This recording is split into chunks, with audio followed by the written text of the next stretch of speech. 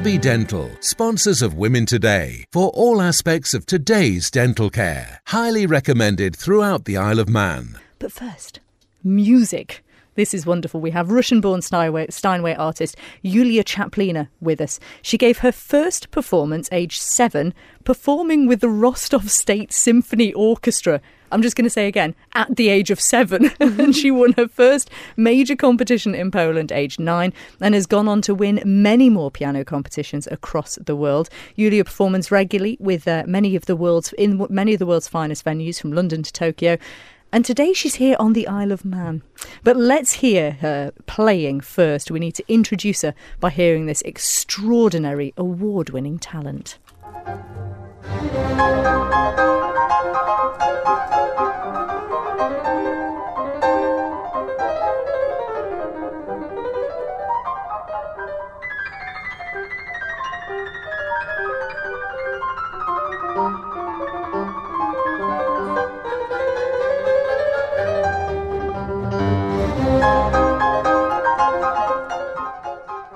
I mean, that's kind of ridiculous, I have to say. Thank you My so much. word. Hello. Hello, Lilia. Yes, welcome yes, to the Isle of Man. Thank you so much. It's the first time I'm here, and I'm delighted to be here. And thank goodness you made it. Yeah, it's true. It's true. It's it's part of life, part of the job. But because your flight was originally cancelled, wasn't it? Yes, all sorts of things happen, but it's good I'm here, and I always like to be a little bit ahead of schedule coming to concerts, just because you don't want the organisers be worried whether you're coming on the day. I think it's a bit unreasonable, so I always plan a couple of days in advance. Yeah. And that clip that we heard, I believe, was Rachmaninoff, wasn't it? And you're a great fan of Rachmaninoff. Yes, I am. Well, that was indeed actually a live recording from the third round of the Tchaikovsky competition, which I won at the age of 16, and that opened for me the doors onto really world's best stages, and it was quite an experience. And also what you get after it at quite a young age really proves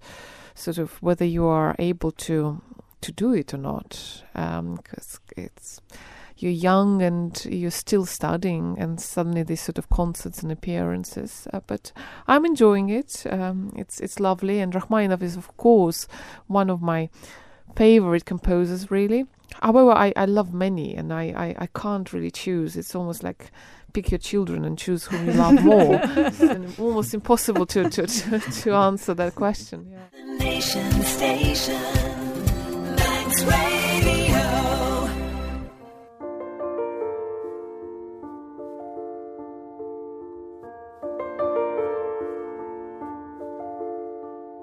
They were both doctors. My mother was a dentist as well. And what was the family name? Horowitz. It will be remembered in the Isle of Man because we came to the Isle of Man in 1938. Mm-hmm. So you're in Austria at the clinic, and then things suddenly changed when your father met somebody, or somebody had a chat with your father, didn't he? Well, he had this big clinic, and one of his patients, Mr. Kaltenbrunner, said it's not healthy for you here, and my father escaped through Switzerland. But your mother didn't leave with your father, did she? No.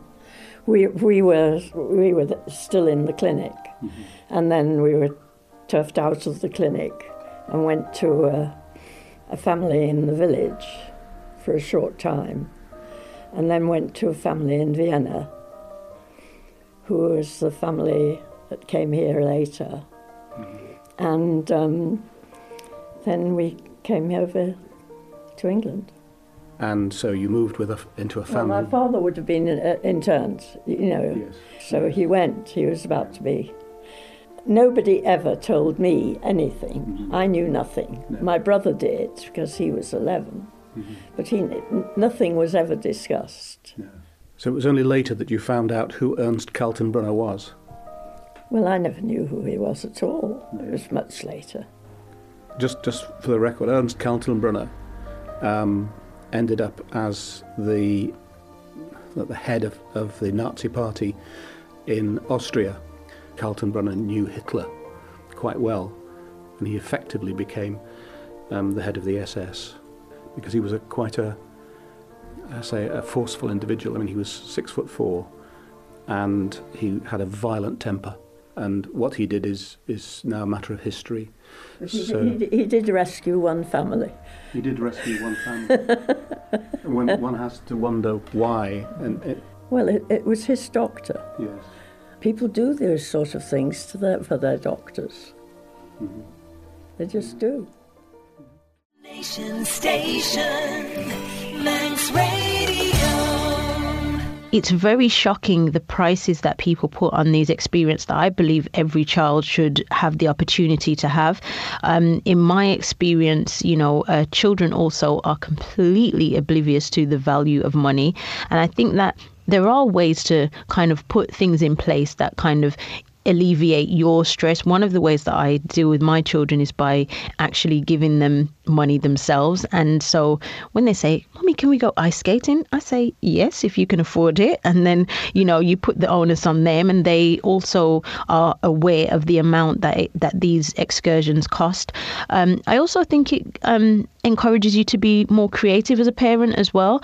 As I said, having 4 children, 4 times 15 quid is just ridiculous sometimes. And so I love to cook. We love to, go on walks and be out in nature and do the things that I used to do when I was younger, to be honest. And we live in a very tech-heavy world. And so, and also social media doesn't help. People consistently posting up things and I've done this fun thing, and then you're like, yeah, it's like 100 quid, and it all adds up. And I think that if we change the culture, we can definitely change how it affects us, particularly financially. And and I think that there are things that we can do, and I'm definitely an advocate of not encouraging people to spend loads of money. I think it's very important to be aware that the time that you spend with your children and the quality of the time that you spend with your children is so important and will be held with them for the rest of their lives.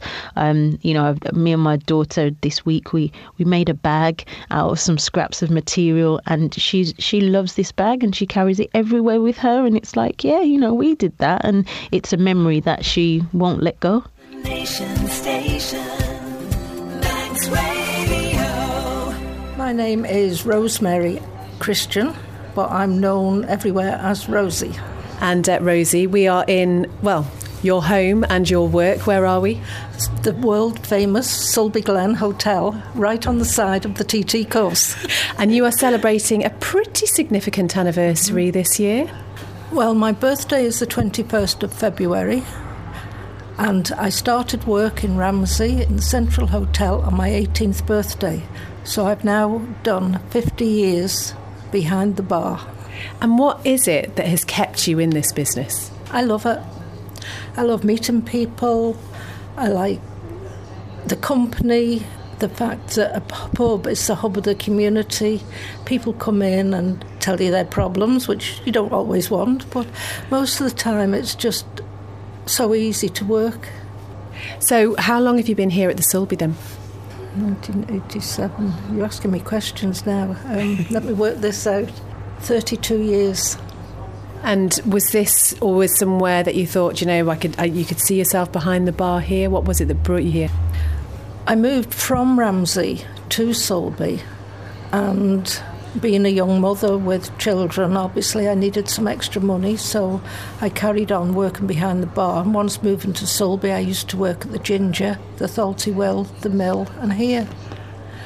I actually only came here because the landlady's husband had passed away and I came to help her out, but I never left.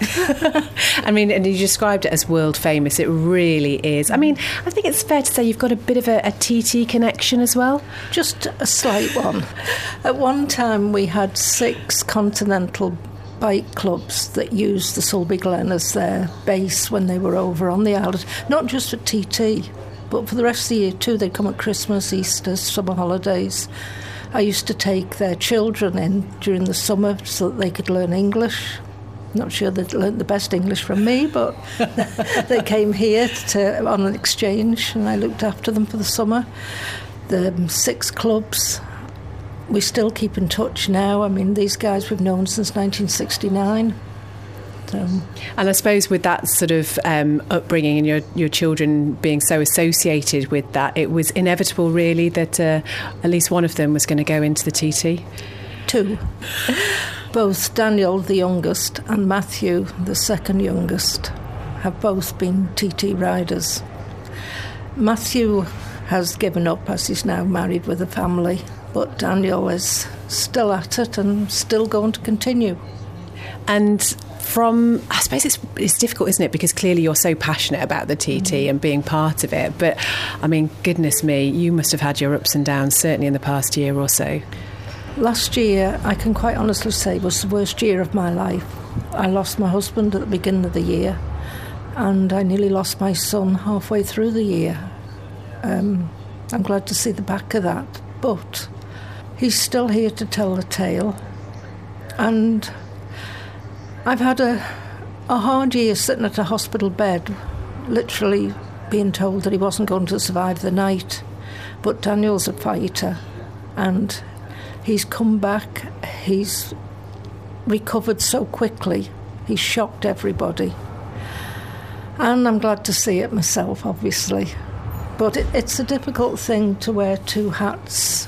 I mean, obviously I'm passionate about road racing in general, and I love going to Ireland, England to watch the races, get involved in it. I love the scraps, the speeds, everything about it, provided it's another mother's son and not my son. And I get a hard time from people now saying, surely you're not going to let him ride again. So I have to point out, he's 37, not 7. Nation Station, Manx Radio. I'm Emma Kenny. I'm a psychologist and a broadcaster. What a day for a daydream. Now, Emma, I have to say, I'm a little bit concerned that we're conducting this interview now, because in 9 minutes, apparently, I'm going to be zoning out, aren't I? This is the perfect time. You're probably just going to get me in that little bit of time before you completely go away with the fairies. That's right. This is because apparently 11:20 is, on average, the time Brits are going to start daydreaming. So before we come to that, just tell me then, what do you think? What are we classifying as daydreaming here?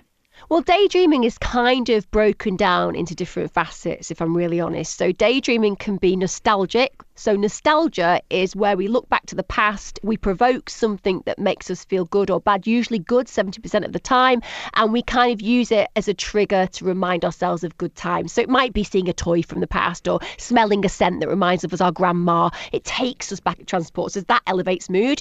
The second side of it is hope. When we daydream, we actually feel really hopeful because we think about potential. And then on top of that, it's all about allowing ourselves the freedom to feel untethered. And that's what the mind does when we feel daydreams occurring and we allow ourselves to escape to those portholes wherever they take us.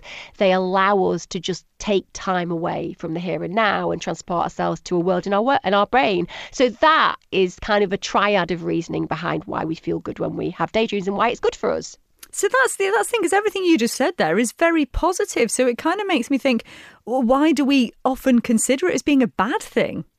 Well, I mean, one of the things that kind of, obviously this research has been done by Travel Republic, and that's because one of the things that's significant is that most people dream about escaping to hotter climates. But there's a difference between daydreaming about, let's say, booking a holiday, or like I do, winning the lottery, and you just think about it and it makes you feel good, than the other side of it, which is when people maybe daydream because they want to escape permanently from something like a job they hate, but they don't listen to that instinct. So they kind of get stuck and don't feel happy. Now that's negative daydreaming for us there, because we're not using him productively. And I suppose the other side of negativity that some people might feel about daydreaming is, when I saw the Travel Republic kind of statistic and it said people were daydreaming for 3 hours at work, there was a bit of me that was like, really? But then I worked it out and I was thinking, yeah, lunch hour, breaks, chatting with your colleagues about holidays. Actually, all of a sudden, that daydreaming doesn't have to be monolithic. It doesn't just have to be you. You can daydream to some degree with other people. So suddenly I'm thinking, actually, on a daily basis, I probably daydream more. You know, I definitely daydream for a good hour before I go to bed. I don't have any TV on or anything before I go to bed. So I always just sit with my thoughts, kind of do a bit of mindful practice. But usually I am definitely on holiday in my head. Usually after the lottery win, if I'm completely honest. Nation Station, Manx Radio. We've also had a message in from Nick in the sweet shop in Castletown. Hi Nick, lovely to have you listening. He was bought a chili plant last year which produced loads, obviously now dormant, it's just a stalk with a few leaves. Is there anything he can do to help it along? Yeah, you know what? A lot of people will get a chili plant like that and they'll think it's dead, even if it has a few leaves. It is dormant, and as soon as it starts warming up, it will start producing more leaves. A good feed rich in nitrogen, so you can get organic feeds at the garden centre. That will help boost it along, but only start feeding it when it starts warming up. So I would say April time-ish, and keep it in a really sheltered place with lots of light, and it will produce a lot more chilies this year. Now, you say lots of light. Sometimes we don't get a huge amount of light, but you have a bit of a fix for that, don't you? Yes. Well, a lot of people will try to start off seeds in a windowsill because that's obviously what most people have. But light, especially this time of the year, it isn't strong enough to really encourage the growth of young seeds and plants. And so what ends up happening is that they keep growing taller and taller and taller and bend towards your window, and they become leggy. And that actually is a really bad start to their growth in the future. So it's actually much better to have them under a grow light. You can start them in a windowsill, you can leave them there. And in fact, at home, I have a clip-on grow light that goes on the windowsill.